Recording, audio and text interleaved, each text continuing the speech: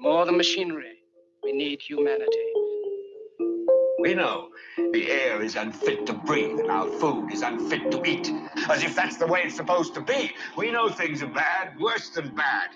They're crazy. Silence! The great and powerful Oz knows why you have come.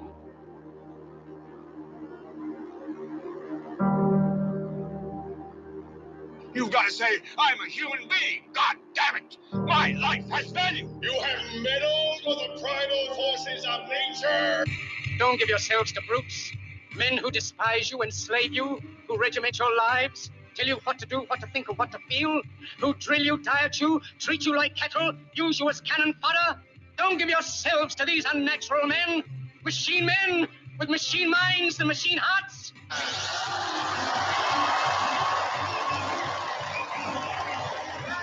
Thank you. You're beautiful. Oh, yes. You're beautiful. Thank you.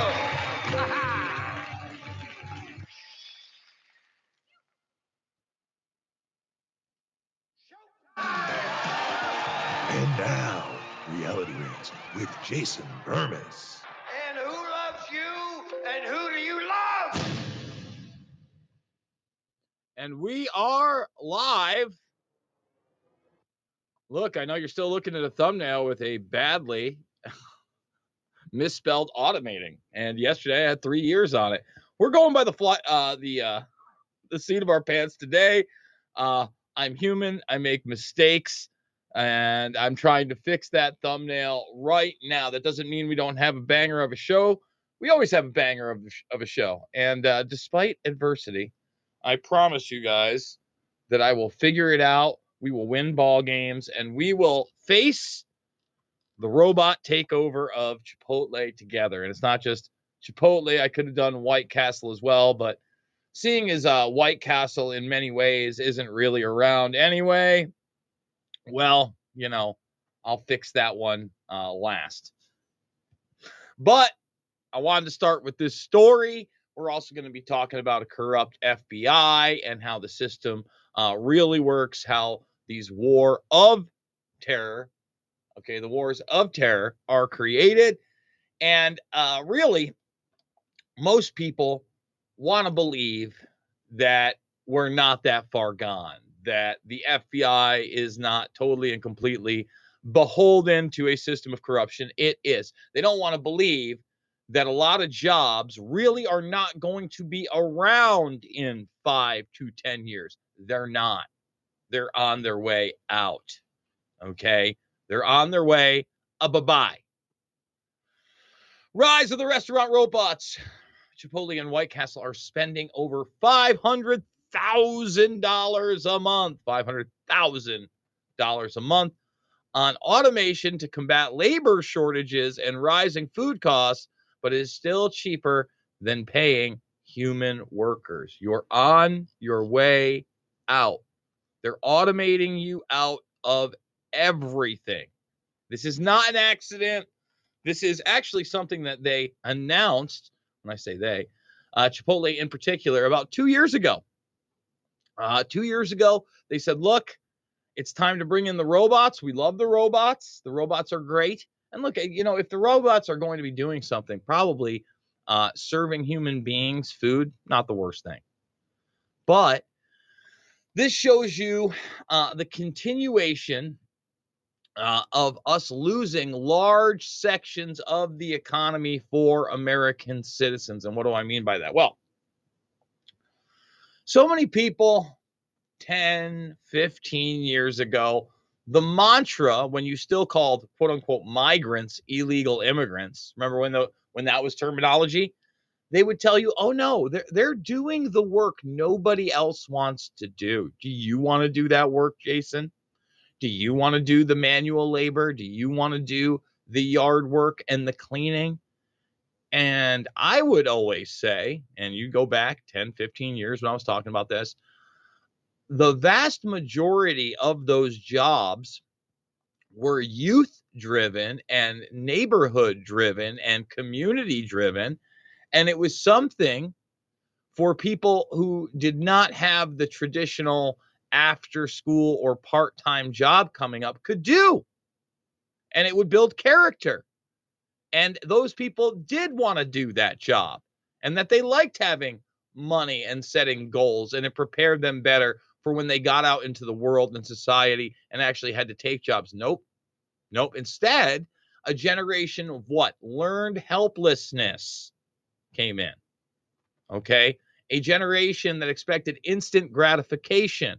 A generation that didn't just want a trophy for participation. They wanted to pay for work they either didn't do or weren't good at. Or weren't even good at. And we see it again and again and again. And meanwhile, the people at the top, the ones that had infiltrated the education systems and aided this, are sitting there laughing and snickering because the future doesn't need us. Okay? Meet Chippy, Chipotle's robotic kitchen assistant. And Chippy here. This is, again, this is from March of 2022. Chipotle goes automated. But I remember seeing stories. Is this a video story? Yeah, let's watch it now. Up to 2 years ago on this. Let's see what we got. Are we going to get a commercial from CNBC? Chipotle is getting a little help in the kitchen from Chippy. The robot from Miso Robotics is an autonomous kitchen assistant tasked with making one of the company's signature menu items, chips. Via AI, it's trained to make the exact recipe, including with salt and a hint of lime. Chief Technology Officer Kurt Garner told me this was about making things more fluid for restaurants, particularly during peak times. We started the idea around how could we use technology and artificial intelligence to be a better predictor of when we might run out of chips and find better ways or times throughout the day to make them. But then started thinking more broadly about ways that we might automate some of the more mundane and repetitive parts of chip making and provide a better tool for our restaurant teams. Just so everybody knows, the vast majority of what you're going to do in a kitchen, other than it being high-paced and very on demand, is going to be mundane and boring. It's going to be the same thing again and again and again and again. No, you want to save on labor costs. You want a bigger profit. That's what automation's really for. Chippy is being tested at the Chipotle Cultivate Center. That's the company's innovation hub in Irvine, California, and it'll be used in a restaurant in Southern California later this year. The company is relying on the stage gate process it uses for new menu items to test and learn from workers and guests before deciding whether it should move ahead with a national rollout of Chippy. The company also said it's not looking to solve for a labor shortage with the robot, even as the Great Resignation continues to impact the broader sector. We didn't approach this from a lens of trying to solve for a labor problem. We approached it from a lens of what would make it easier, more fun, more rewarding in a restaurant. How do we take more fun and reward? That's what they're not worried about the quote unquote Great Resignation, which isn't real either, by the way. That's not a real thing. The Great Resignation. It's Johnny nonsense, everybody. That's what it is. There's no Great Resignation. You set up a system where you inflated the economy and incentivized people not to work. You taught a generation learned helplessness, and now almost 10% of men who are of working age and able to work don't even want to work. They never resigned from anything because they never worked for anything. This is, again, by design. Take away some of the tasks that team members don't like and give them more time to focus on the tasks that they do, like preparing food and serving guests. The idea is for Chipotle to continue to lead on technology, Garner said, mentioning dishwashing as another place where automation could come in handy in the future, along with leveraging new technologies and ways to run its digital kitchens. Digital sales made up 41.6% of the company's total sales last quarter and is a very important part of the growing business. I'm Kate Rogers, CNBC. And again, this is not stopping. It is going to advance. It is coming. This is the next step. Learned helplessness, universal basic incomes, and inflation, so that even if you do have work, you are working hard, your money no longer lasts as long or has the same type of purchasing power. So please take our universal basic slave income. Okay, I want to shift gears a little bit. There was a film, I don't even remember the title of it, out a couple years ago, where they were kind of mocking the Federal Bureau of Investigation and its system of quote unquote catching terrorists. Because guess what, folks? They don't catch terrorists, they make terrorists.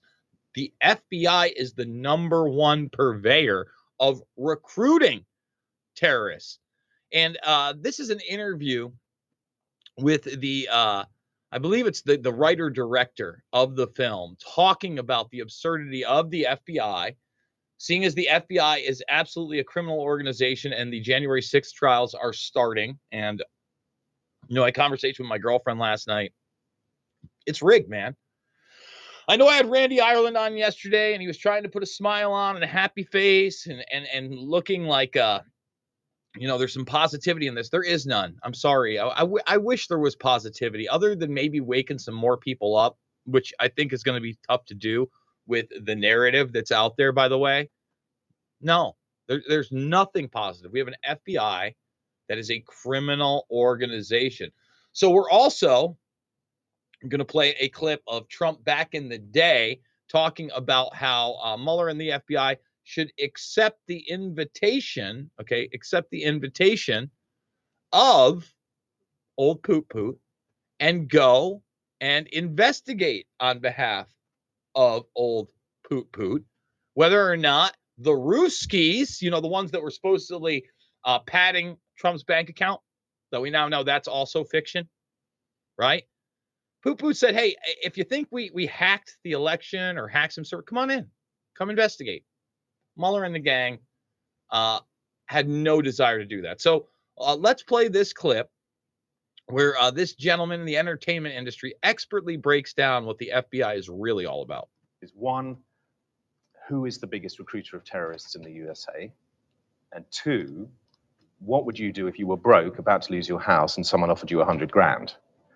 And that's really, the answer to the first question is, rather surprisingly, the biggest recruiter of terrorists in the States is the FBI.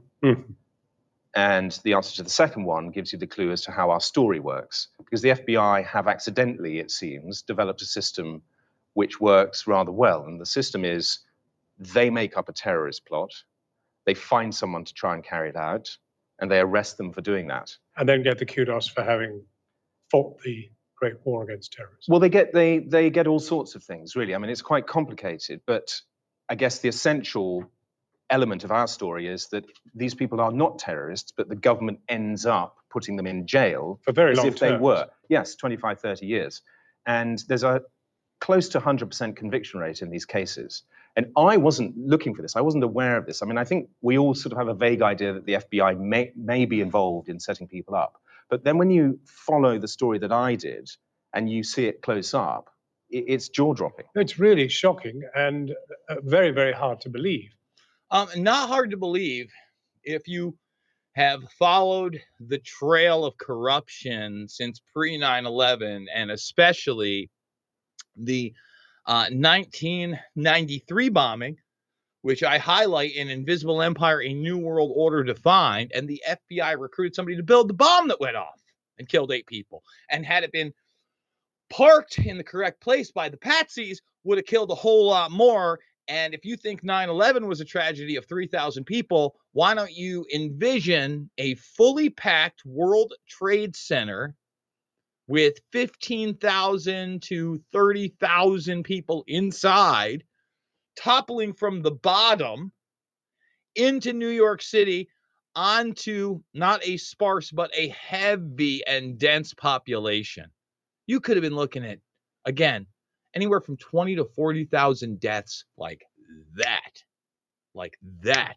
over 10 times the damage of 9/11 much earlier. Can you imagine what these monsters would have done? Look at how they capitalized on Oklahoma City, and then look how they really capitalized on 9/11. Had the 93 bombing gone their way, things could have been out of control. control. And yet the statistics, once you lay them out, are quite extraordinary. I mean, we're talking about 100 incidents of the FBI doing this, 100 known incidents. More, actually, more. Yes, I mean, I say it's based on 100 true stories. That's a sort of notional 100. It's in the right ballpark. It's more likely 300. But 300 times, the FBI have managed to pin a crime on essentially innocent people who were just part of some casual grouping, who they trained to be terrorists and then arrested and jailed. Yes, if I may take the FBI's side for a second, it sort of works like this. You're freaked out by 9/11. You have to cover yourself because you're implicated in some of the sloppy procedures that led to 9/11. So you talk the threat up. You say there's a sleeper cell in every city, and then you go and find it. Now, you don't know what you're looking for. And classically in the FBI, you talk about other people. You look at brown and black people because they are more likely, you think, to be a problem. And if somebody sticks their head up in one of those communities, then you surround them with false friends, informants, who will offer them money and friendship to try and lure them along a sort of carefully scripted program of self-incrimination. And by the way, you know, he does correctly, at least in the initial stages of the war on terror, you know, Muslims in many cases were the scapegoats. That's over. That's over. Now it's the white folks, right? It's the constitutionalists. And really, they set up the infrastructure that way from the beginning, but knew that more people would accept it if, again, it was associated with Middle Eastern terrorism. All right, people that didn't look like them. They wouldn't go into looking at how they were set up. They would just accept the narrative. But now that narrative is changing. And with their real-time censorship that's still around big tech all over the place, they've brought in the idea of not only, you know, white supremacy and terrorism, but now insurrection. And especially when we're looking at January 6th, the idea that you go to a rally, you may or may not have broken some laws. That doesn't really seem to matter in this case. And instead of just charging you with the crimes on the books, you're a terrorist. Which results in that person going to jail. And you will say to the court as a prosecutor, is it better that this person goes to jail or that we let them go back out on the street? And the juries always say, better put them in jail. I mean, in real life, what happened was that there was a story on British TV news about supposedly the biggest plot since 9/11, about an army planning to launch a full ground war on the US based in Miami. And it turned out 3 years later, I bumped into somebody involved in the trial who said that ground war was actually 7 construction workers who were going to ride into Chicago on horses. This was not a really serious terrorist plot. They had just been wound up by an FBI informant. They had no money. The informant was offering a lot of cash. And so they riffed a crazy scheme to try and get this guy out of money, to try and take money off this guy. So that true story and loads of others informed the story within the film, which, yes, in that case, in the Liberty City 7 case, which was the guys with the horses, 6 out of 7 of them were Haitian Catholics. Well, as a journalist, having watched it, obviously my immediate reaction was to go and look up the figures, try and see what else I could find. And it is incredible that this has happened on such a scale. And you begin to look at American justice and say, how has so revered a system as it is in America itself come up with an incapacity to spot the charade that's being put before them? I just think there's no will to examine it. I mean, I think that once George Bush said you're either for us or against us, there was a kind of division in American society between us and them, which had always been there, but it was somehow legitimized by the government. And the FBI acted on that same impulse. If you think of that George Bush statement, for us or against us, you legitimize a divide in society right there. Now, Donald Trump comes in 16 years later and exploits that divide. It's not the only thing. There's all sorts of other kind of destabilizers involved. But I think that once you polarize society that way, and it sort of happened with us after 9/11, that there was this kind of suddenly you've got a new other. And it seems to me that the thing to ridicule is that tendency. For example, if you look at Trump, suddenly the FBI were momentarily the good guys because they might bring him down. No, they're never good guys. But his technique fooled everyone into sort of a moment's mistake. Oh, suddenly the FBI are the good. No, I mean, it's like with Nixon. The FBI instigated the Watergate inquiry. It didn't make them the good guys then. They were up to their necks in COINTELPRO. So Trump's move is to confuse people, yes, but you've got to stick to what's actually happening. And I think that, yeah, you need to take notes pretty fast right now, but I don't think he's escaped ridicule. I mean, he is self-ridiculing, but you're always going to be able to ridicule someone like that. Yeah, absolutely. A guy nailed it. He talked about COINTELPRO. And here is Trump, talking about what Mueller could have done. Again, but it was never a real probe. It was all about this narrative of Russia, Russia, Russia, Russia.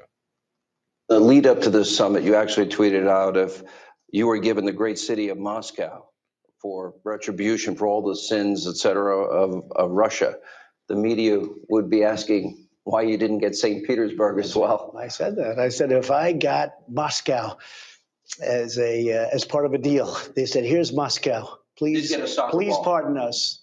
That soccer ball was really very nice. I have to say, it was very nice. And by the way, look how much Trump has aged since just this interview right here.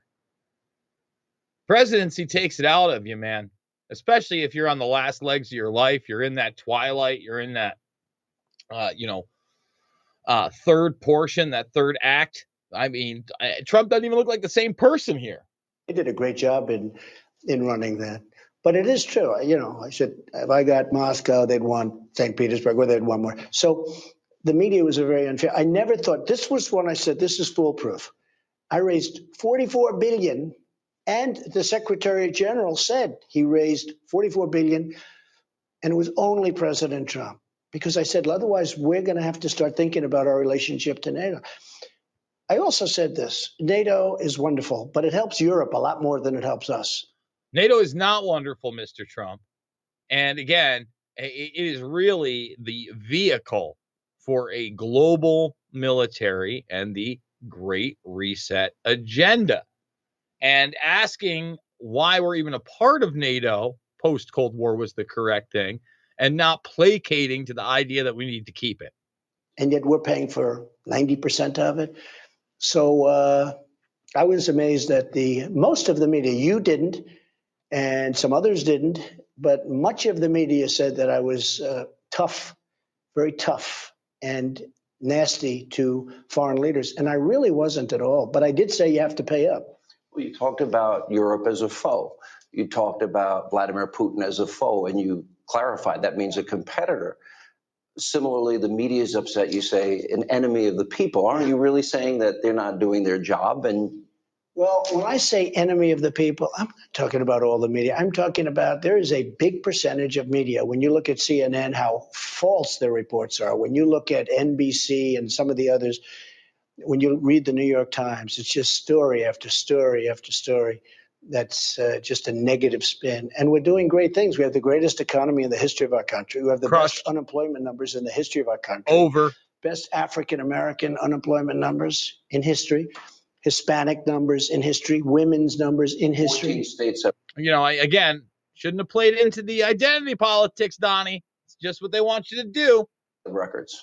14 states. I didn't know that. Record but low unemployment. I'm surprised it's only 14, actually. That's a disappointing number. Well, you keep working hard. I think it'll get there. But the more amazing thing, too, is we have more jobs available than we actually have people on unemployment. And the labor participation rate in the country has never been higher. First time. Let me go back because everybody in the media is so focused on this.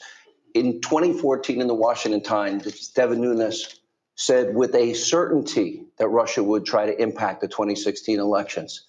Barack Obama, in the month before the 2016 elections, and I will read and I will quote, no serious person out there would suggest that somehow you could even rig America's elections.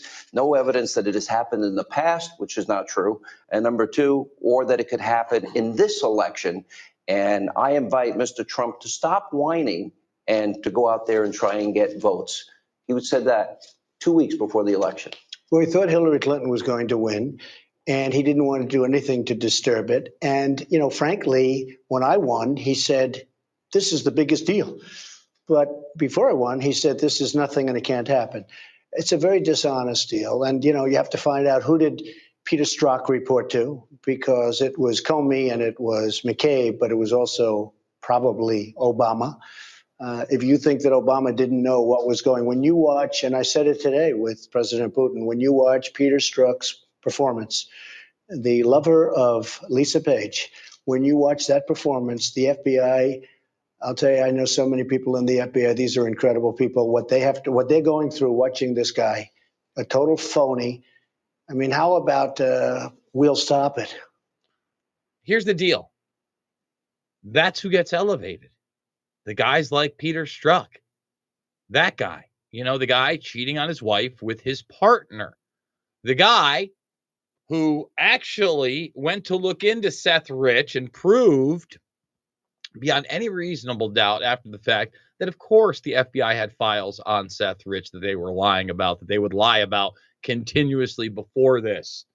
And quickly note in the Mueller report where, again, they inverted reality and acted like Assange and WikiLeaks put out a conspiracy theory regarding Seth Rich, why to cover up the ties with Russia that they could never prove. Or something to that effect. He said, we will stop you. Yeah, well. We'll stop him. And then. Insurance and policy. He said, originally, I guess it was the two of them. No, then he said the next day, well, I meant the American people. And even the Democrats say that doesn't work. Lisa Page contradicted him and gave a more honest assessment. I heard she did much better than he did, and she was honest and took a lot of hard shots, but at least she was honest about it. He's a disgrace to our country. He's a disgrace to the great FBI, a disgrace. And how he's still being paid is beyond belief. Not only being paid, but then promoted by these monsters, allowed to set up, I believe he got to go with a GoFundMe that got like $250,000. You see, GoFundMe and other large payment systems and payment processors, they'll do what? They'll go after American citizens or Canadian truckers and stop them from raising money. But a corrupt, active member of the media military industrial complex that is doing the bidding of a predator class, make as much money as possible. Open it right up for them. Did you like President Putin's idea? Robert Mueller should go talk to him. Because I was fascinated by it. So they have a treaty where they work together with the United States, because everyone said we don't have an extradition treaty, but they have a treaty where they work together. And his prosecutors would prosecute it. And he said that Robert Mueller's people could go with them, but they probably won't want to. Yeah, interesting. Let me ask you. The 13 angry Democrats, you think they're going to want to go? I don't think so. And, of course, his pit bull, Andrew Weissman, who I think has a pretty atrocious record that we have found. It's very sad what's happening to our country because of this. We've never done better in so many ways, including economically. But when you see this thing going on, and I will tell you, it's driven a wedge between us and Russia. Maybe we've just knocked down that wedge, but it has driven a wedge. And President Putin said that. One of the early things he said when we started, he said, it's really a shame because we could do so much good, whether it's humanitarian aid throughout the Middle East, whether it's not just Syria, so many different things, the safety of nuclear, which is ultimately, there's nothing bigger, nothing more important. And one of the reasons I played this is because look at how far we've gone. Now Russia's the full-fledged enemy again. And yesterday, I was substitute hosting on Making Sense of the Madness. I was supposed to get this whistleblower named John Christmas. I'm not kidding. Yes, John Christmas. And I guess he was the inspiration for KGB Banker. And it was going to go into the criminality aspects of Poot, the KGB, the FSB, the alliances with the mafia there. And I think that that's something that people need to realize. I'm not a Russophile. I realize the corruption is big time over there, that Putin isn't the best guy. But again, that's the type of corruption we need to be focusing on, not the imagination corruption where the Russians are hacking our election or backing Donald Trump. That's not real. That's not real at all. So what I want to do here is I want to go to my film Invisible Empire, A New World Order Defined. And in particular, I want to bring up this FBI section that goes beyond Iran-Contra and the deep state and the drug dealing and the National Programs Office and into an era of total and complete corruption. Now, we could start with the 93 bombing, but this time around, I want to start with Oklahoma City and then have it lead into the FBI bombing, because I think it's really important that we understand, when we talk about the first World Trade Center bombing, it precedes OKC. But OKC has that white supremacy flavor, right? Elohim City, the whole nine. And it's all part of the same thing. So let's cut to this. And this is the Oklahoma City into the World Trade Center 93 section, Invisible Empire, A New World Order Defined. Still believe that Timothy McVeigh was a right-wing extremist who bombed the Oklahoma City building with a Ryder truck because he was upset with the government. People close to the event told a very different story.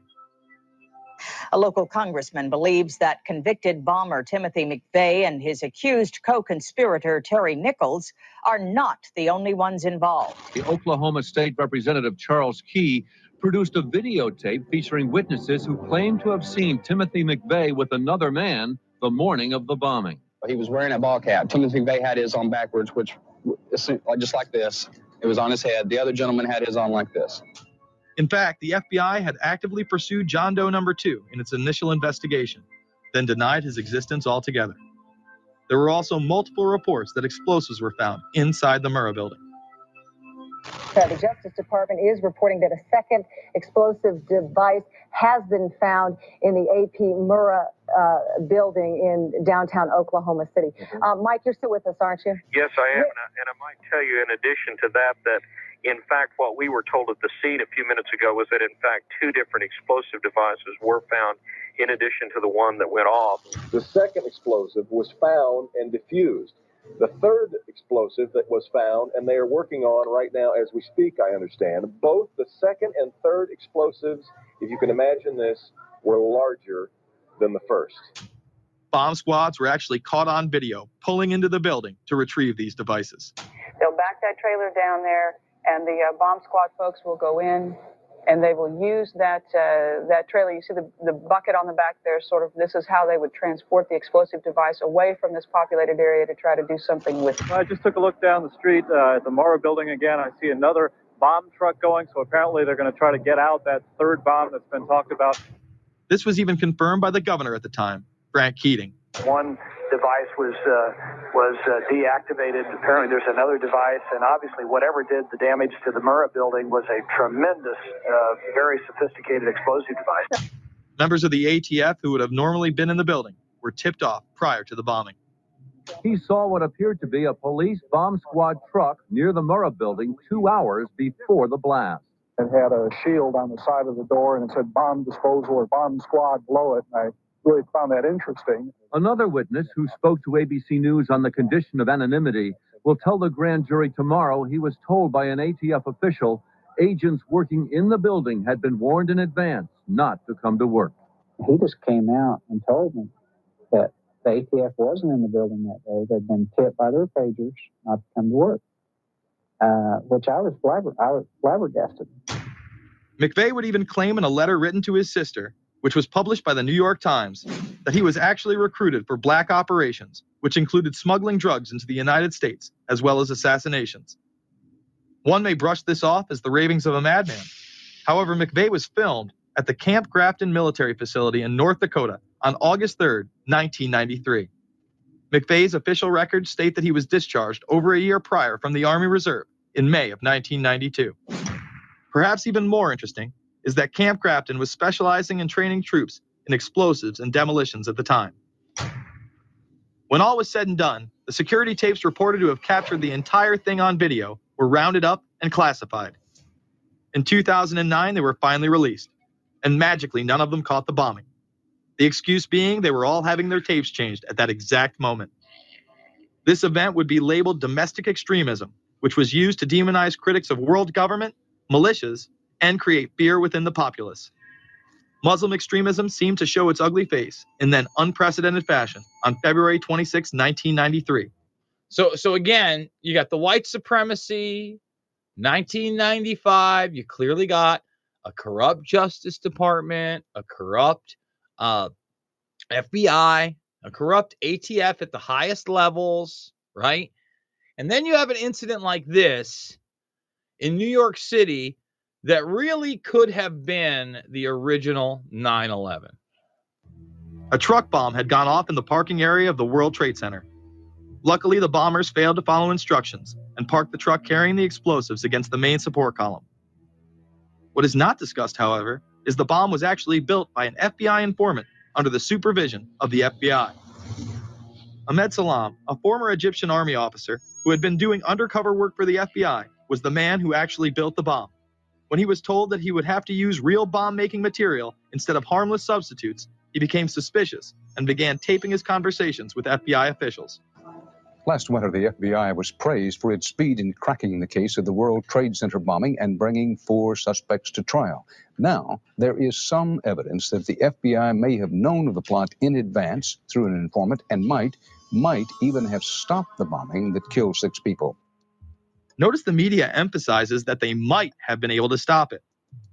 They then gloss over the fact that the bomb was built by their agent under FBI supervision in conjunction with the district attorney. FBI agents might have been able to prevent last February's deadly explosion at New York's World Trade Center. They discussed secretly substituting harmless powder for the explosives, but they didn't, according to the FBI's own informant, Ahmed Salem. Unbeknownst to the FBI at the time, Salem recorded many of his conversations with his handlers. The actual recording where Salam discusses this with his FBI handler, John Antisev, was released years after the trial. You got paid regularly for good information. I mean, the expenses were a little bit out of the ordinary, and it was really questioned. Don't tell Nancy I told you this. Well, I have to tell her, of course. Well, then if you have to, you have to. Yeah, because, I mean, the lady was being honest, and I was being honest, and everything was submitted with a receipt. Yeah. And now it's questionable. It's not questionable. It's like a little out of ordinary. Okay. You know.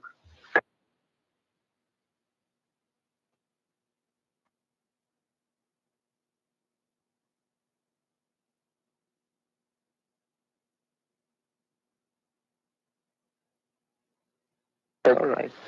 I don't think it was. If that's what you think, guys, fine. But I don't think that, because we was start already building the bomb, which is went off in the World Trade Center. It was built by supervision from the Bureau and the GA, and we was all informed about it, and we know that the bomb start to be built. By who? By your confidential informant. What a wonderful, great case.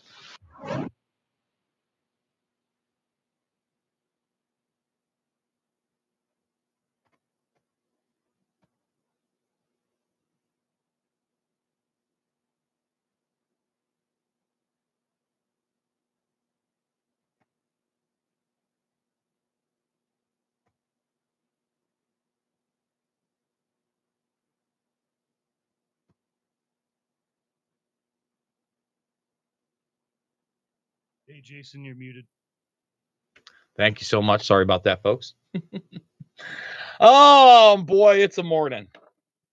So, once again, you look at this stuff, and you look at 9/11, and the FBI is integral. Yes, we are muted. Thank you for everybody on there, guys.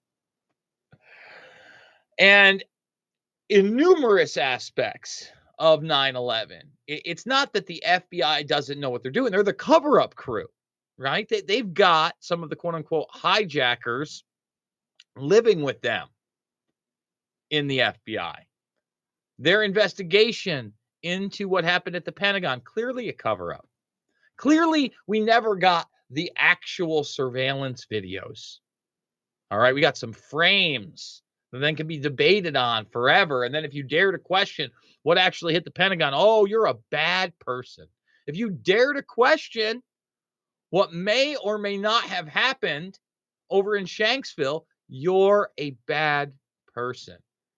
And I've got a small clip from Loose Change here that does just that. Well, Darren, in the last hour or so, the FBI and the state police here have confirmed that they have cordoned off a second area about 6 to 8 miles away from the crater here where this plane went down. This is apparently another debris site, which raises a number of questions. Why would debris from the plane, and they identified it specifically as being from this plane, why would debris be located 6 miles away? Could it have blown that far away? Seems highly unlikely. Almost all the debris found at this site is within 100 yards, 200 yards away. So it raises some questions. We don't want to over-speculate, of course. It seems to me from covering a number of plane crashes on the scene that, if nothing else, you can say this is not typical for a plane crash to be spread across an area this large. It certainly doesn't make sense because most of the debris has been found in a very compact area within 100 yards, 200 yards, maybe a little beyond that. And then all of a sudden they're telling us 6 miles away they have another concentration of debris. They say it's very small pieces. Most of these are very small pieces. Most of the pieces here are no bigger than the size of a briefcase, they say. And the pieces 6 miles away, maybe even smaller than that. And when we're talking about this is Flight 93. I want people to understand, we're not talking about Indian Lake, which is really like 1.5 miles, 2 miles away. We're talking about New Baltimore over a mountain ridge. Ask yourself, how in the world could a plane crash on the ground put debris 6 to 8 miles away over a mountain ridge? Did they find a plane in Shanksville? Within the last hour. I want to get quickly to Chris Kanicki. He was back there just a couple of minutes ago. And Chris, I've seen the pictures. It looks like there's nothing there except for a hole in the ground. Basically, that's right. The only thing you could see from where we were was a big gouge in the earth and some broken trees. From where we could see, there wasn't much left. Any large pieces of debris at all? No, there was nothing that you could distinguish that a plane had crashed there. Smoke, fire? Nothing. It was absolutely quiet. It was actually very quiet. Nothing going on down there. No smoke, no fire. Just a couple of people walking around. They look like part of the NTSB crew walking around looking at the pieces. How big would you say that hole was? From my estimates, I would guess it was probably about 20 to 15 feet long and probably about 10 feet long or 10 feet wide. What could you see on the ground, if anything, other than dirt and ash? And you couldn't see anything. You could just see dirt, ash, and people walking around, broken trees. From the Somerset County coroner to the mayor of Shanksville, almost every eyewitness would remark how little of the plane and its passengers remained. And let me say this. I think it was last anniversary. I played clips of FBI agents 15 plus years later saying when they got there, they didn't even know a plane crash had occurred. Remember, the coroner came out swinging at the loose change crew for daring to quote him. And he was on some anniversary special talking about going into the woods and seeing like melted plastic coming off the trees, but has never said there were any bodies there. Basically said, hey, there were no bodies, so I really didn't have a job to do. But when I got there, I wondered to myself, where is it? The plane was just totally disintegrated. The only thing we didn't see were people. Nothing to indicate that there was even anybody on the plane. I remember asking a state trooper that was there to be sure, is that where the plane went down? It was so hard to tell because there was nothing around.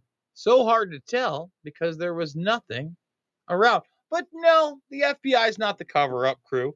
Let's see. FBI comments on United 93 on anniversary. Let's see if we can pull up that video.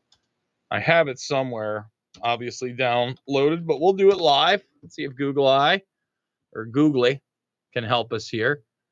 Let's see. Investigators tell of emotions associated with United 93 crash. That's 2012. That's 2009. Let's see if I can find it. That's with a tweet. That's 2021. Oh, let's see. Be the next hero. The investigation of United 93. Gee, I don't know. Maybe this is it. It is the FBI. I think this might be it, folks. Let me see. This is it. All right, great. Because it's like 15 minutes long. This is officially what the FBI put out. Look at that. 6 years ago. So I'm not going insane. I've actually got my dates down. Let's hear what they have to say here, folks.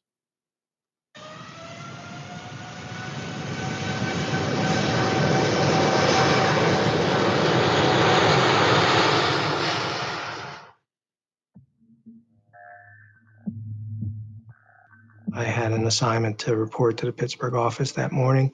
Happened to be listening to the radio. They had a report of a plane hitting the World Trade Center. Thought, wow, I wonder, a mishap of a plane going to one of the airports, or, it didn't, strike me as terror at that time. I just didn't know what was going on. Of course, everybody remembers that first tower scene with the smoke. So we're kind of in and out, and then of course the second plane hits. Just about everybody in the office, I think, had crowded into the break room at that time, and everyone was, obviously concerned as to what was going on. Then there was a report about the Pentagon.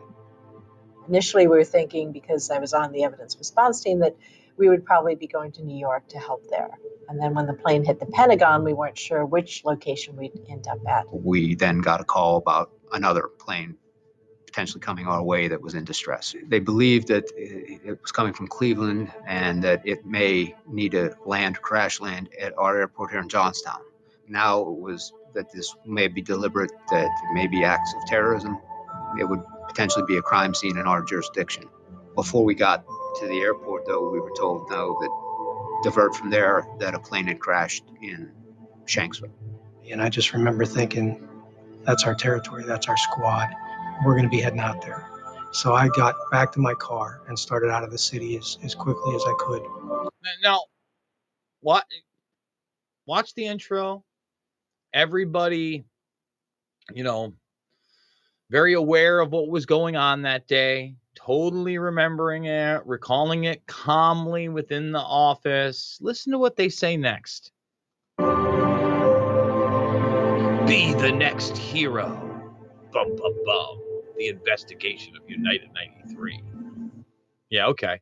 The cover-up of 93. I think we finally arrived out of the scene between 2 and 3 o'clock that afternoon. The plane crashed shortly after 10 a.m. So we had an NRA out near that site, and they responded initially. We would have been the first because it's 20 minutes from the office as we drove that day.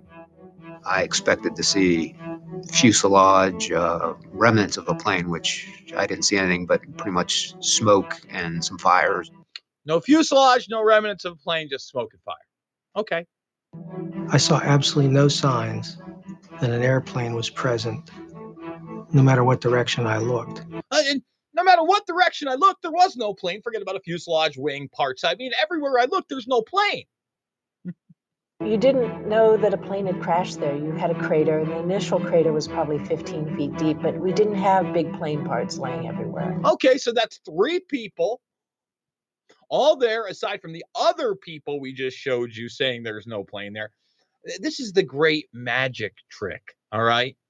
And then what'll happen is these people that love to attack, they got nothing going on in their lives. I mean, nothing. I mean, I can't imagine how pathetic some of the personal lives of some of the people that have attacked me over the years for pointing this out are. But to this day, anonymous loser trolls, that's what you are if you're watching this, anonymous loser trolls that won't put their face to anything whatsoever, promote these other trolls that want to be looked up to in the quote-unquote 9/11 truth movement. And they want to attack people like me and Richard Gage and Alex Jones for daring to question things like what you're just seeing there. And I'm the bad guy because I don't engage with losers. Okay, I'll debate anybody in a forum. That's not what this is about. But what happens is you have these people that want to be pushed to the top of the quote-unquote 9/11 truth movement. And those same people won't only attack you for stuff like this, they won't acknowledge that Building 7 is a controlled demolition, which is completely obvious. So what are they really there for? What are they really there for? They're there to sow discord within the movement so it can never gain the type of traction that it needs. And they're there to mock people that have done way more than they'll ever do and are actually working on behalf of humanity to expose this information. They're the real gatekeepers, okay? And the people that jump into the live streams or my Twitter feed and promote these people, God, how pathetic are you? They're the same people that'll shoot some bullshit out, okay? Just put out whatever they want, shoot out some bullshit, and then now Burmis is going to ban me. You're an anonymous loser of count. Of course I'm going to ban you. I don't feed the trolls. Yeah, I'm going to block you. You're in here and you're commenting on stories that have nothing to do with 9/11, have no context, but you're promoting your loser. Okay? Because I dare to point out FBI agents to this day coming out and saying, oh, when we got there, we expect to see a plane. Didn't see any plane. Didn't see any plane at all. Normal. We should just accept that, right? We should just accept the robots automating us out on behalf of an anti-human predator class agenda. They're not here to empower us, folks. They're here to enslave us. And, I've got two videos of Bushnell that I don't often go over, at least not in full. I've played little clips of, and one of them is called Taking Over, What Will Humans Do in the Future?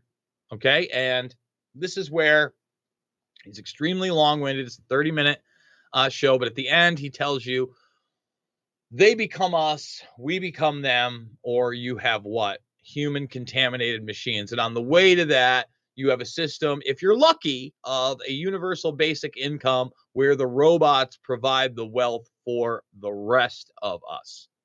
Okay? That's the head of NASA telling you about that automation. And yeah, it might start with some Chipotle and Chippy. And it might start with some Domino's and their automated driver delivery system where a robot comes off the back and gives you your hot pizza that was cooked on a conveyor belt by a machine. But that's far, far from the end of this.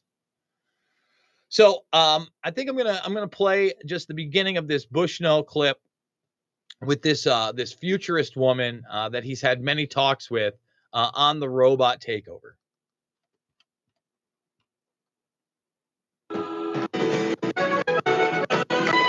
It's the night.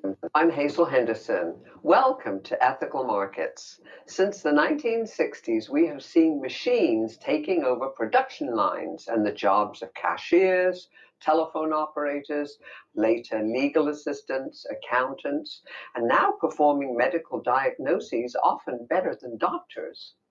Google owns 9 military robot companies. This shift to automation is now accelerating as Silicon Valley startups manage our social lives via Facebook, Match.com, and eHarmony.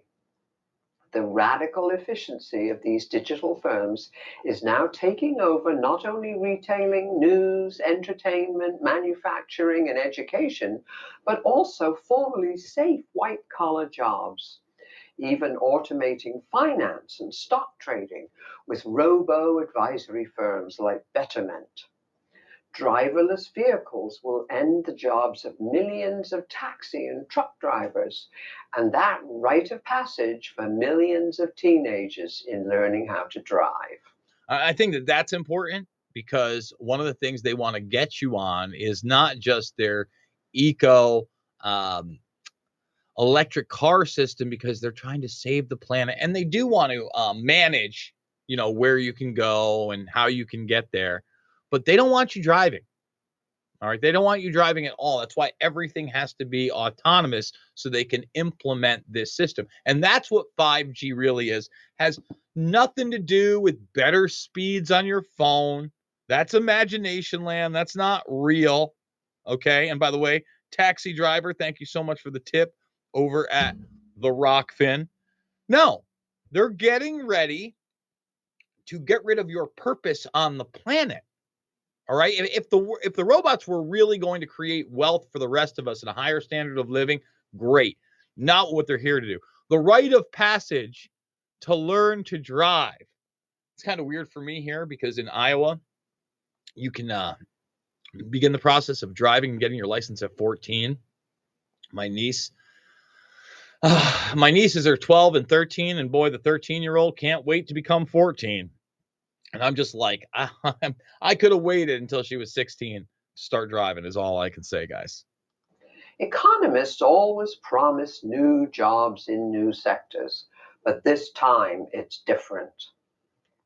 What happens to humans as all these jobs disappear? We see the de-skilling, for example, of airline pilots who are less able to take over if their computer systems malfunction. Several accidents have been the result. The fundamental issue is how will human workers compete?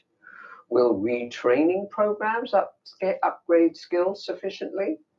Or are we seeing the end of work as a means of earning a living, as we discussed with futurist Jeremy Rifkin in our earlier show on the future of work? Already, inequality has become an urgent issue in the USA and Europe, with wages stagnant for 30 years.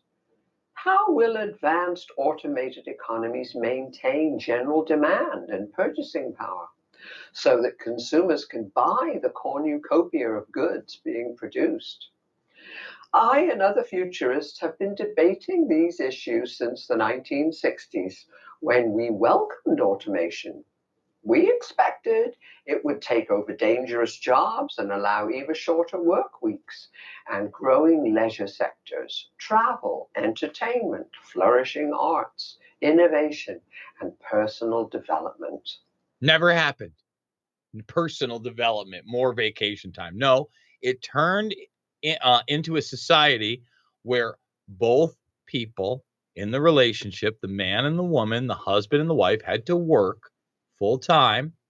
It went from a system of savings and earnings to a system of credit and debt, and smaller households, smaller families, a lower standard of living, less vacation time, longer work weeks.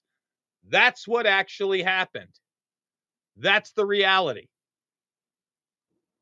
We explored how basic minimum incomes proposed by Milton Friedman as the negative income tax could underpin this shift. Employee ownership of companies has spread to over 11,000 firms, so that when machines take jobs, workers can now own pieces of those machines. Today, all these issues are back on the table. And by the way, that sounds a lot like the idea of stakeholder capitalism that Klaus and the guys are going to sell you on. Oh, stakeholder capitalism is coming. You're going to own a part. No, you're not. That's bullshit. That's setting up the have everythings and the have nothings. And we played the clip yesterday. You know, the World Economic Forum might tell you you're going to own nothing and be happy. Well, I got news for you.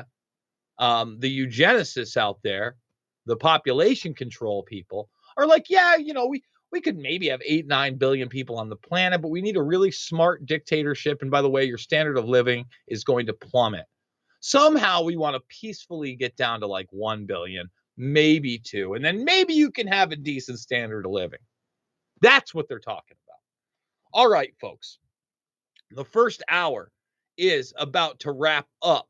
I'm going to give the cue to the producers to try to make that transition right now. I want to remind everybody, if you are watching on YouTube, to thumbs it up, subscribe, and share. Check out all the documentary films, including Invisible Empire and Loose Change Final Cut, of which you just saw a little sample pack of. We've also got some other great movies out there like Fabled Enemies and Shade the Motion Picture, all of which I'm extremely proud of and are free of charge. I would like you to share with others.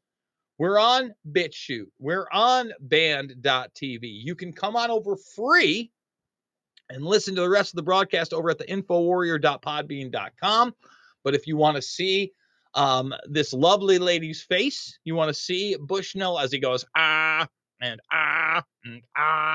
over the next several minutes to an hour.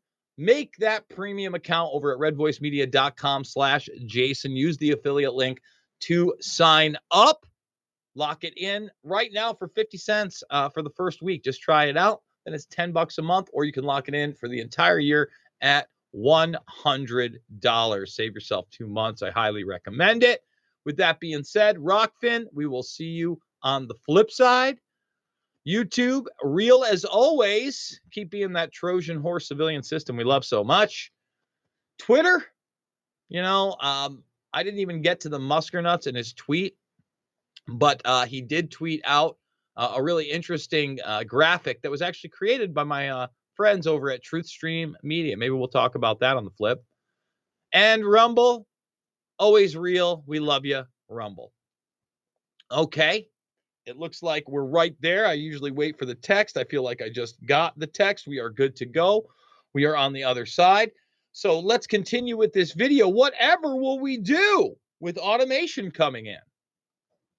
Guaranteed basic incomes have lifted millions out of poverty in Brazil and Mexico.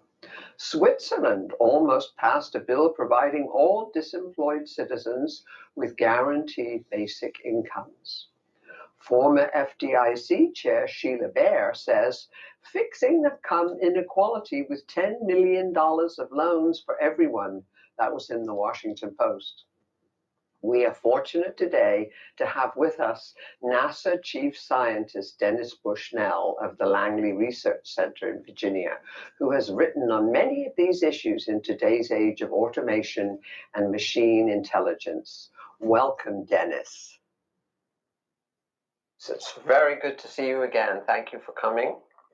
And look at the little smirk on his face. Oh, we're going to be talking about the robot takeover? We're going to be talking about the slavery income? I love talking about those things. You know how these economists have been telling us we don't have to worry about automation because there will always be new jobs in the next economy, in the next sector. But this time, it might be different. So how do you see all of these issues? And I have to ask you a question. How come you at NASA are worrying about these issues of automation and job losses and all of this kind of thing? Well, because I work for the Defense Department. And, this whole facade of us going to the moon and Mars is just that, a facade. I run war game scenarios. I help to captivate the public's imagination while in the background we utilize technology developed by the Defense Department for a number of things. That's what I'm really about. Well, there's two answers to that. One is we're worried about automation because we are relying upon automation to do space exploration. It's extremely expensive to use humans to do what the machines can do. And in fact, we have a directive from the national academies that the humans should only do what the machines cannot do. So as the machines get better, there's less and less for the humans to do. I see. So automation is our bread and butter for space and increasingly for aeronautics. I see. In terms of the impacts on society, it's my job as chief scientist to do the future planning for what we should work on with research that will be applied to society 10, 20, and 30 years out. In order to determine what we should work on, I need to know what the nature of society is 10, 20, 30 years out. So again, that's why his future strategic warfare document, where we ended yesterday on page 35, where we were talking about cyborg fish and wartime robots that eat your biomass to survive. In other words, eat your corpse on the battlefield. That's the kind of lovely stuff that this guy's openly involved in, but most people don't even know who he is. Right. Well, now, because I sort of come as a futurist, trying to look at the whole system, both the social system and the ecosystem, but I admit not very much looking at outer space. Then my worries over the last 30 years have really been focused on automation, beginning very early on when we futurists were looking at the automobile industry in the 60s, and we welcomed automation. We thought, great, this means we'll have the leisure society, and everybody will learn to play the violin and, all that. We have shorter and shorter work weeks. Look how hilarious it is to him. Yeah, no, we promised you that. We promised you that you were going to have all this free time and we were going to benefit humanity with automation, and that just didn't happen, did it?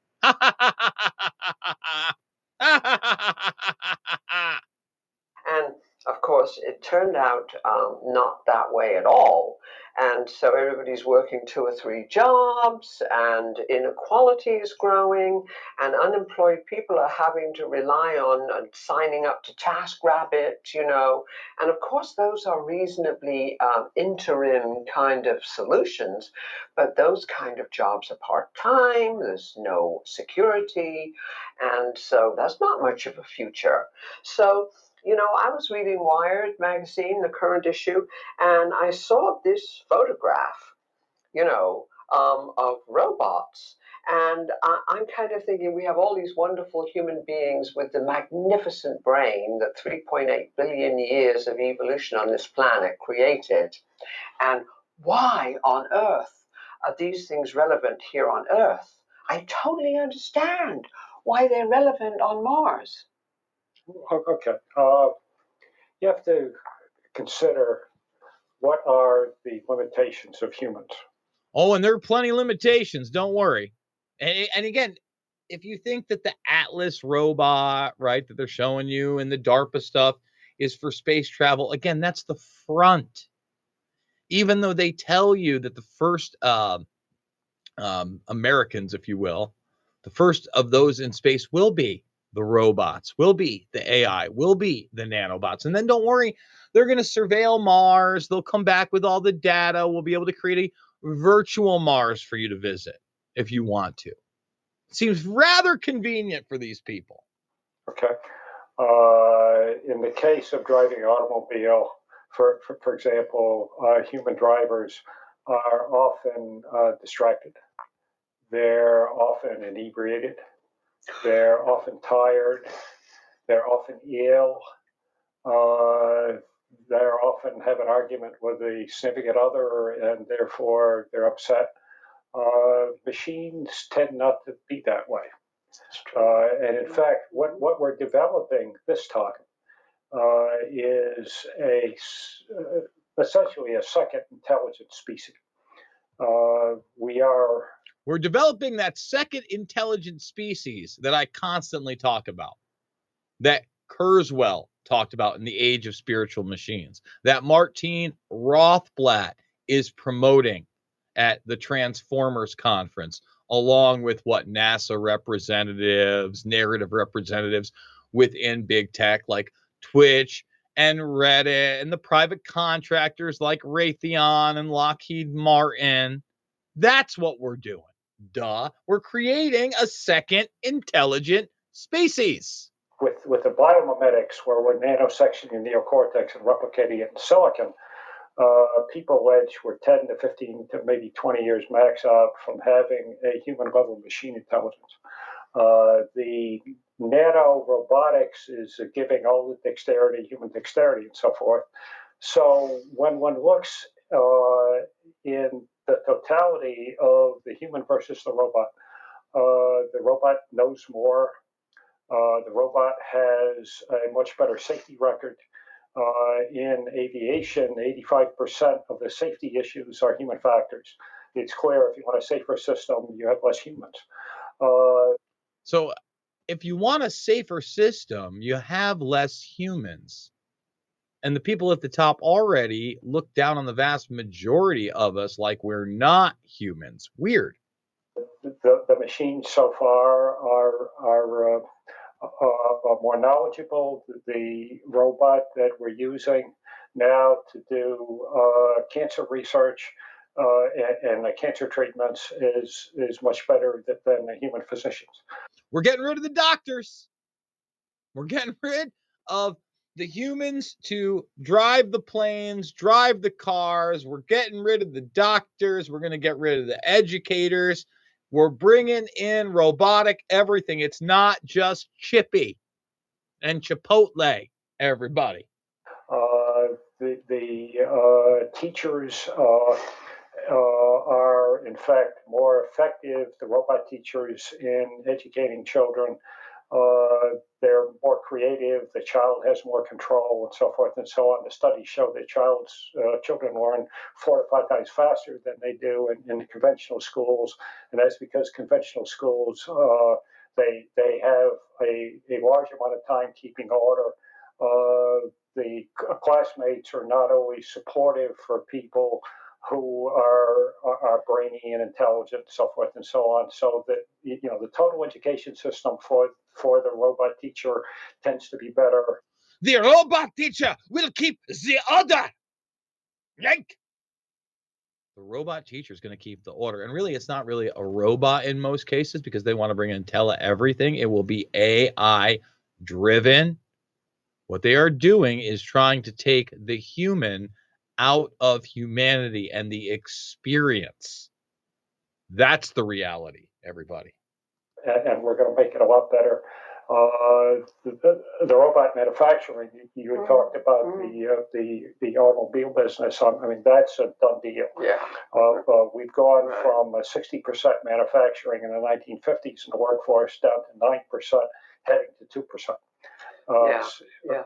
So this leads me exactly to the question I worry about, and that is, what do we do with all of these human beings? See? And how... I don't think we... Look at the huge smile. What do we do with all the huge... He really lets his hair down, if he had any, in these interviews with this woman. Oh, what do we do with all those human beings? Cat's out of the bag. Training is going to be enough, because retraining can't possibly keep up with the speed of this is a very pithy question. Of the change, And so I look back to the 1960s when we futurists were saying, well, the only way to keep up aggregate demand in the economy and provide purchasing power broadly enough is to give everybody a guaranteed minimum income. See, even then he's like, yeah, no, that's just a mid part of the plan to kind of placate to you, as we have you merge with machines and we fool you into believing that you can somehow upload your consciousness into the virtual arena. Yeah, no, we're going to automate you out for sure. And this UBI, look, you've been talking about it for years, and she talked about how it was creating wealth. Bullshit. It's creating slavery. It's getting rid of your purpose as a human being, and it's further empowering automation in a very real transhumanist agenda. And so I can remember back in the 60s, I actually started a National Citizens Committee with Robert Theobald, who had written the book Guaranteed Income. And we said, well, Milton Friedman back then was the first one to propose a guaranteed income. And he called it the negative income tax. And he said, it was much better to give these people cash, like if they came under a certain amount of money, the IRS sends them a check instead of the other way around. And then you could do away with all of these social services and all the amelioration and the unemployment and blah, blah, blah. So But they never want to get rid of those systems, because the more that you're on those systems, the more you're part of what? Their command and control system. You have to jump through the hoops for that check. You have to take the authoritarian mandates they impose on you via societal norms that they invent, okay? That they dictate. And we saw what happened during COVID 1984 and the medical techno-fascist tyranny. They not only lauded, they're continually putting into place right now. Happened, I don't know whether you remember this, but in the 1970s, President Nixon ordered a study of guaranteed income. And I lived in Princeton at the time, and a Princeton company called Mathematica conducted the study. And they found, frankly, that it all foundered on the Puritan ethic. And it was all about no worky, no eaty. And so that went away. And so then I became very interested in my friend Louis and Patricia Kelso. And they said, well, look, why don't we have employee owned companies? And that way, if the machine takes your job, you can own a piece of the machine. And now there are 1,100 companies in the US that are owned by their employees. So, what do you think is the right thing to do with all the people who are going to be disemployed? Okay, well, let's first establish the boundary condition. The boundary condition, in my estimation, is that as the machines get more intelligent and so forth, there will be essentially no jobs the machines cannot do. There will be no jobs the machines can't do. The creative ones, he says, will be the last to go, but they're going. They're all going. The machines can do it all. Chippy! We currently have creative software that are doing ideation just as good or better than humans now. The creative jobs will be the last ones to go, but I have not been able to discern any jobs the machines cannot do as machine intelligence and all the rest of the autonomous robotics develops. So now we're to your question, okay, what do you do with these people? There's essentially three options. You covered one, which is the guaranteed income. And the machines can produce the productivity, the wealth necessary to pay this. It's just the machines do the work instead of the people. Yes, you have to change the cultural milieu, but this is eventually doable. It's eventually doable if we have our social engineering to get you to accept a slave income, which you can spend as we say, because it's not going to be the cash system. No, it's going to be the CBDC system of programmable tokens that only allow you to spend the money in a certain time or in a certain geographic region or on certain goods and services. But don't worry. We can change society through our social engineering and make this possible. Well, thank you, Dennis. This is only one approach. The second approach is the fact that what's changed since you last looked at this is the whole technology level, and we humans are now converting ourselves into cyborgs. We now have artificial retinas, artificial hearts. We have brain chips. DARPA is working on brain chips for super soldiers. We can have a high bandwidth COM port built in, so we don't have to use the sensors, and they're very limited bandwidth. And eventually, this all ends up with uploading into the machines. And instead of us versus them, humans versus the machines, we become them, or they become us, or you end up with human contaminated machines. Human contaminated. I play that part of the clip forever. Human contaminated machines. The fact that she's not wide-eyed and being like, wait, Dennis, human contaminated machines, shouldn't we preserve humanity? Why are we merging with the machines again? And I believe the third thing he's going to talk about are really the DIY societies, quote unquote, on steroids, the people that do not opt into this, that they are not able to cull, all right, that are outside of their system. And in that respect, the next part kind of gives me a little bit of hope, because I'm certainly, if we get to these levels, going to be a part of that type of society. Now, that's the second one. The third one is developing in a very interesting way, very rapidly. And that's the fact, it starts from the fact that in the 1830s, in the agricultural age in this country, some 94% of the workforce were subsistence farmers, and very few people had jobs, very few people were employed per se. Okay. Then we got into the Industrial Revolution, moved people to the cities, ruined the social interactions that you had in tightly knit agricultural communities, and learned how to spell alienation. Okay. Yeah. I mean, you got to give him credit. He's pretty open about it. He's like, we ruined the relationships built in these agro societies. Okay. And we spurned alienation. I mean, again, the guys, give him credit. He's very honest.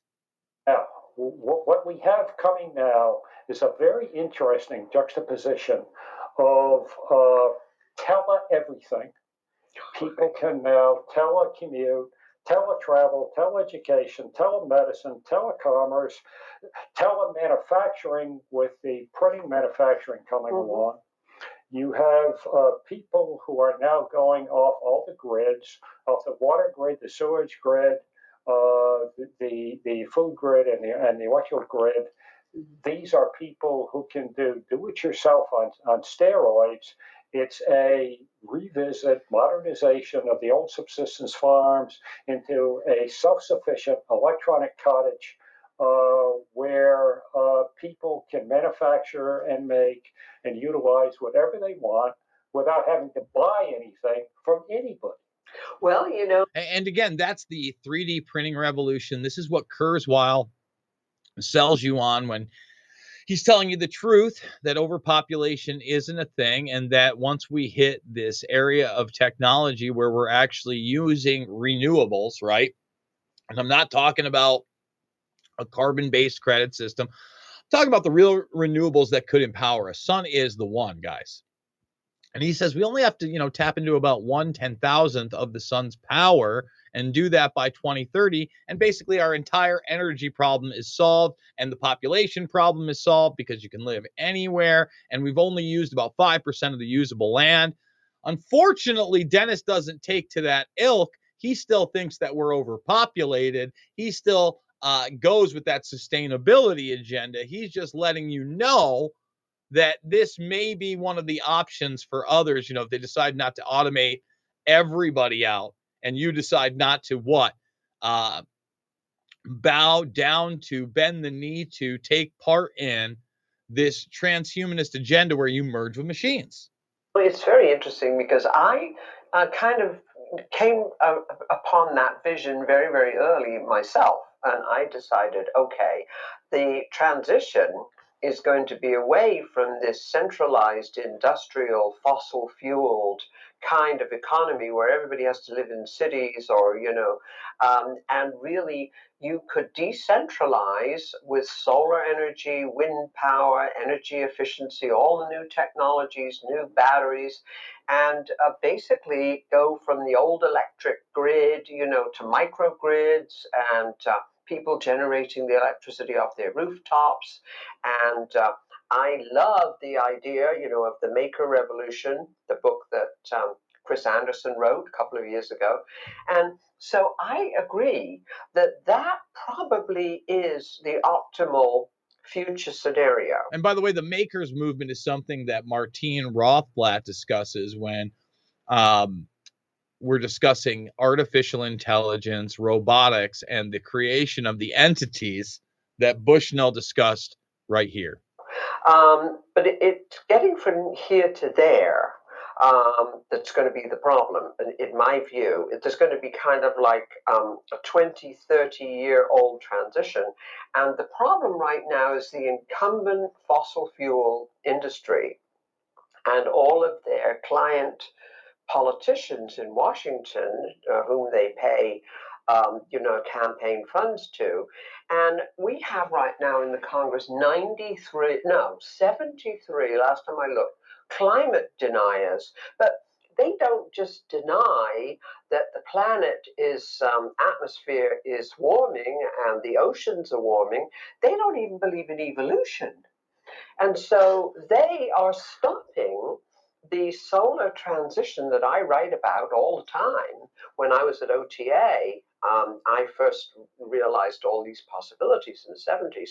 And basically, they're holding it up. I can remember Jim Fletcher, who used to be an administrator. I mean, sometimes when Dennis just sits there, he does have that robotic look, doesn't he? And he laughs about them not believing in evolution. Well, Dennis has also told you in 2018 that basically natural evolution is over of all species, not just human beings, and that human beings have now taken control of evolution. And one of the things that we discussed via the NASA document he wrote back in 2001 is directed evolution, the future strategic warfare document, folks. NASA, I served with him for 6 years. And he used to tell us, if we had given the same amount of subsidies to solar, wind, energy efficiency, geothermal, OTAC, all of that, as we have given to oil, coal, gas, and nukes. He said that the U.S. could have been a total renewable energy-driven economy by the mid-1970s. And here we are, we're still fighting this. That's all true.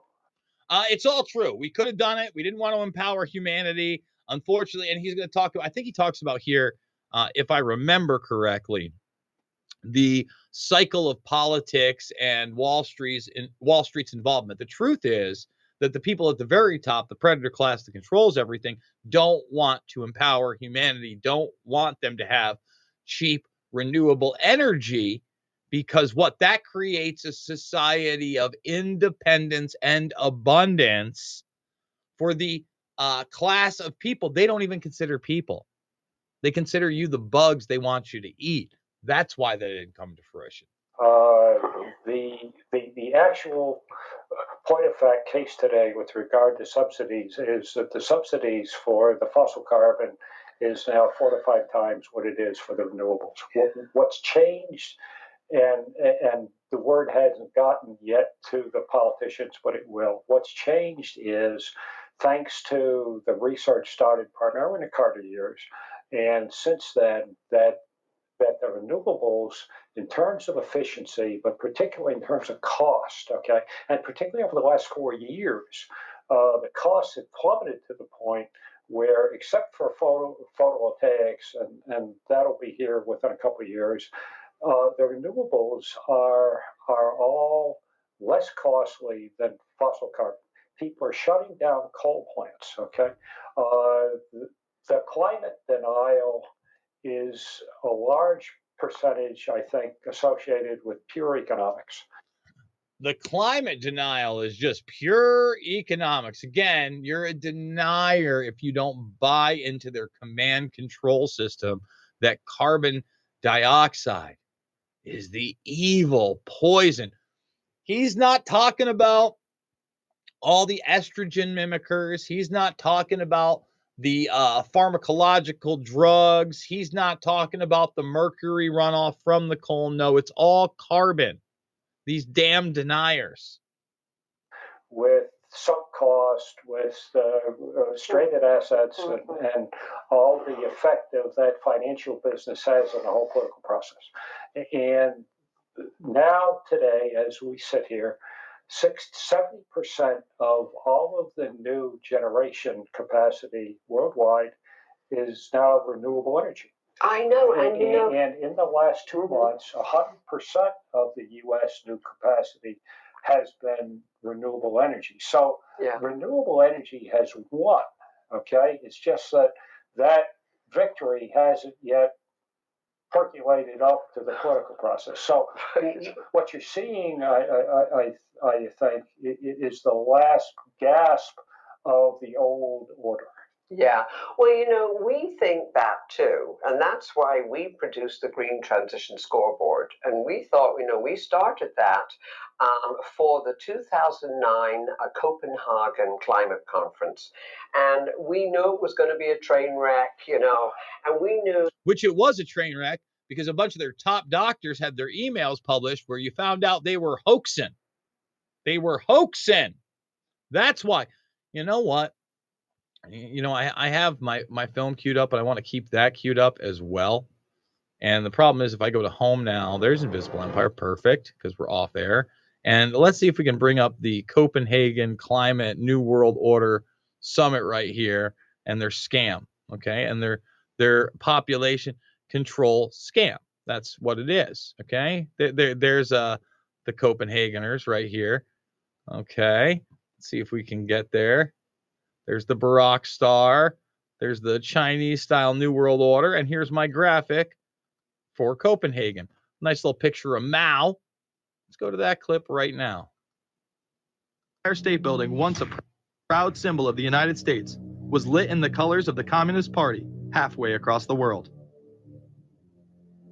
In fact, following the United Nations Copenhagen Conference in December of 2009, the Washington Post ran the headline, "Copenhagen Climate Deal Shows New World Order May Be Led by U.S., China."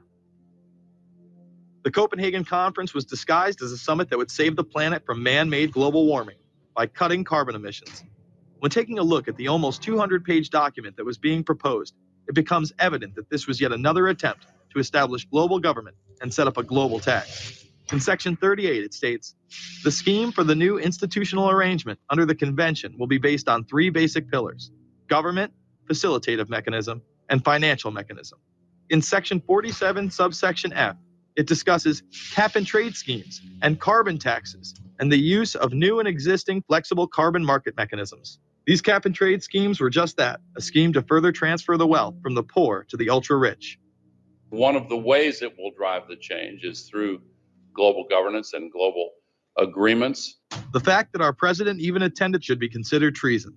Just weeks before the conference, ClimateGate hit the media. Secret emails confirm that many of the United Nations lead scientists had engaged in fraud in order to promote the idea that man-made global warming was occurring and that carbon dioxide was a toxic gas. In reality, they admitted the Earth had been cooling for the last decade and that they had destroyed the source data in order to ensure the scientific community would be unable to review their findings. Bill Jones was forced to resign from his position at East Anglia University, and Penn State has launched an investigation into Michael Mann. Because of the scandal, many countries refused to sign the agreement, and instead only 25 heads of state, including rock star president and savior Barack Obama, signed a much shorter and broader accord. The document, "A New Hope in the Clouds is God," on the Rolling Stone cover, saving us from climate disasters. States that a high-level panel will be created, and that parties will be subject to domestic auditing, supervision, and assessment. The climate conference in Copenhagen is another step towards the global management of our planet. Dude's got like the face like if you burned his face off via like an Indiana Jones film, he looks like Slender Man, right? Oh, the climate mechanism, we find finances, yes. Like so much. The idea that carbon dioxide, the life force for plants here on Earth, is a toxic gas and should be taxed is laughable. There have been numerous periods of time in which the Earth has had vastly more carbon in the atmosphere than present day. In areas where there have been volcanic eruptions which emit large amounts of CO2, plants have benefited, and there is no negative impact on the surrounding environment, as well as indigenous people from the excess carbon dioxide. You want to see more? Invisible Empire is free. Let's go back to Bushnell and the gang talking automation and human-contaminated machines and, of course, climate change. That although 193 countries were naming and blaming and shaming each other, we knew that they were leaving on the table the one thing they all agreed about. They knew they would have to move to a low-carbon kind of economy. But the shift to renewables, this is very important, the shift to renewables has little to do with climate consciousness or anything to do with climate. Right, it's to do with cost. Renewables is purely economics. Yes, well, and we're going to have to also fix the ecosystem, which is crashing. Yes, right. Oh, it's the ecosystem, and the ecosystem's always crashing because there's too many people doing too many things, according to Ted Turner. Maybe we should continue playing that down because that's exactly what happens. Is Ted Turner lets us know, because Ted Turner and Warren Buffett and Bill Gates, they decide how we should live. The globalists promote this theory to keep mankind in fear, not only for the establishment of a global government and a global carbon tax, but the literal control of the entire planet. An even darker side to the scam of man-made global warming exists. In reality, it's about population control. Ted Turner reveals himself here in this interview with Charlie Rose. We've got to stabilize the population. When I was born, there were what's wrong with the population? I mean, with too many people. That's why we have global warming. We have global warming because too many people are using too much stuff. We've got to stabilize population on a voluntary basis. Everybody in the world's got to pledge to themselves that 1 or 2 children is it. Not doing it will be catastrophic. We'll have 8 degrees. We'll be 8 degrees hotter in 10. Again, this interview, well over 10 years old now, just to let everybody know. Not 10, but in 30 or 40 years, and basically none of the crops will grow. Most of the people will have died, and the rest of us will be cannibals. Civilization will have broken down. What the few people who are left will be living in a failed state like Somalia or Sudan, and living conditions will be intolerable. The droughts will be so bad there'll be no more corn growing. Not doing it is suicide. Unbelievably, when Turner met with other globalists, David Rockefeller, Warren Buffett, Bill Gates, Michael Bloomberg, and even Oprah Winfrey to discuss population control, they were portrayed as superheroes. Behind closed doors on this New York campus, a secret gathering of some of the world's most powerful people. Gates, Buffett, Bloomberg, Winfrey. It was like the Super Friends. In the great hall of the Justice League, there are assembled the world's 4 greatest heroes. Together with others at the meeting, including George Soros, Ted Turner, David Rockefeller, they're worth more than $125 billion. The new Superman and Wonder Woman, the super rich friends, not fighting bad guys, but fighting for good nonetheless. I mean, he loves Captain Planet. When I say he, I'm talking about Ted Turner. But does anything want to make you throw up in your mouth more than watching a culturally appropriated Wonder Woman via Oprah, or, maybe the Green Lantern and Bill Gates fit because you have that psychopathic Hal Jordan storyline where he just went around and killed a bunch of people. Remember that?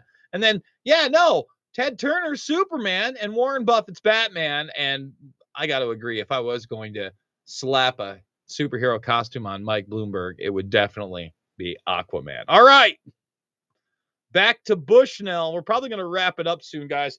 For some reason, I am sitting here sweaty. I got to be honest with everybody. My alarm didn't go off.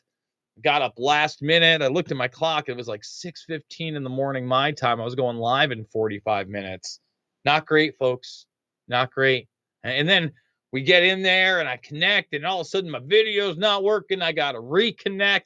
I'm muting myself when I shouldn't. Not the best reality rants. I hope that you can forgive me out there, Burmese Brigade. I hope you can forgive me out there, Red Voice premium subscribers. Hopefully you're enjoying the content regardless. But it's the new economics. People come up to me and say, if I did X, Y, or Z, would that fix the ecosystem? And I said, only if X, Y, and Z saves money, is financially curative. Well, you're looking now at the new economics, and what we teach asset managers here at Ethical Markets. We teach asset managers about internalizing all those external costs on which the fossil fuel industry was based. There never would have been a fossil fuel industry if they had not been able to externalize all of the costs, the health costs, the environmental costs, and that's now changing. That's changing the game. Yeah. Okay. If you really want to be successful, and this is what the renewables have done, you play the game on their turf. That's what we did. Okay. Yeah. As opposed to changing the game, changing the evaluations and so forth and so on. Yes, I agree with you. That would have been good. But in terms of being efficacious, okay, in terms of having things instituted in real time, in the last 4 years, there has been a vertical revolution in the renewables, and it's totally because the prices plummeted. And part of the reason for that is that the last 20 years, The socially responsible investment movement, of which I have been involved in, has now reached the point where 1 out of every $6 invested on Wall Street is in companies in renewables and that don't have heavy social and environmental costs. And the new driver, which is now pushing the stranded asset debate and frightening the asset managers with the whole idea of devaluation of their portfolios, is coming from students as well, who are saying, divest. And so basically, those are the people that have been brainwashed into the sustainability movement that Bushnell's been pushing for over a decade on behalf of what? Population control, and bringing you into the virtual age via a transhumanist movement. It's impossible to change things without changing winners and losers. Right, exactly. Okay? But it's a confluence of those forces now that are coming to bear on asset managers. They're terrified of all of the forces out there, and they're also terrified of the stranded assets and that their portfolios may lose value if they don't shift to the renewable sector. The distributed generation for electricity and energy is worrying the power companies greatly. And several of them have said that they're seriously thinking in terms of a business plan going forward of selling internet access over these wires as opposed to electricity, because they know people will no longer be buying this stuff. And that would be great, because it would break up the duopoly that we're dealing with here in a small southern city of AT&T and Comcast, who are denying us broadband. And so we would just love that. But also, they have an interim strategy. EPRI has an interim strategy now for the big power companies, and that is pushing electrical vehicles. And what we're saying is, okay, we are with you on electrical vehicles, but they must be funded. They must be powered by renewable energy generated electricity. Never going to happen. That's the big joke. Not possible. If we can make that deal, you can power electric vehicles or hybrids better off. The Brits make a bioreactor that you put in your back porch, you put in your sewage, your kitchen scraps, your yard waste, and that's where you get your fuel. It's hard in a residential setting to generate enough electricity to power a vehicle. Oh yeah, but I mean the point is that those electric power the point is that the vast majority of the electricity used for the electric car, etc., are not renewables. Okay, but they want to starve you out. They want your standard living to plummet. They want the energy cost to shoot through the roof. Look what's happening in Europe. Look what's happening in this country with oil and gas. Period. It is real. All right, folks, I am going to wrap it up. I will be back tomorrow. I hope I'm going to be locking in an interview for the second hour. We'll see if we get there. Like I said, we had Randy Ireland on yesterday. I would encourage you to check out all the other great premium material here at redvoicemedia.com, including the Alicia Powell Show and, of course, Self-Defense Warrior with Jeffrey Wilson and Pat Miletich. I am Jason Burmis. We will be back tomorrow. I hope you check out the documentary films, or if you've never seen Bushnell, if you're new to the program, check him out as well. But Loose Change, Final Cut, Shade the Motion Picture, Invisible Empire, A New World Order Defined, and, of course, Fabled Enemies, all free of charge. I love you guys. Thanks for joining me, and I will see you all on the flip side.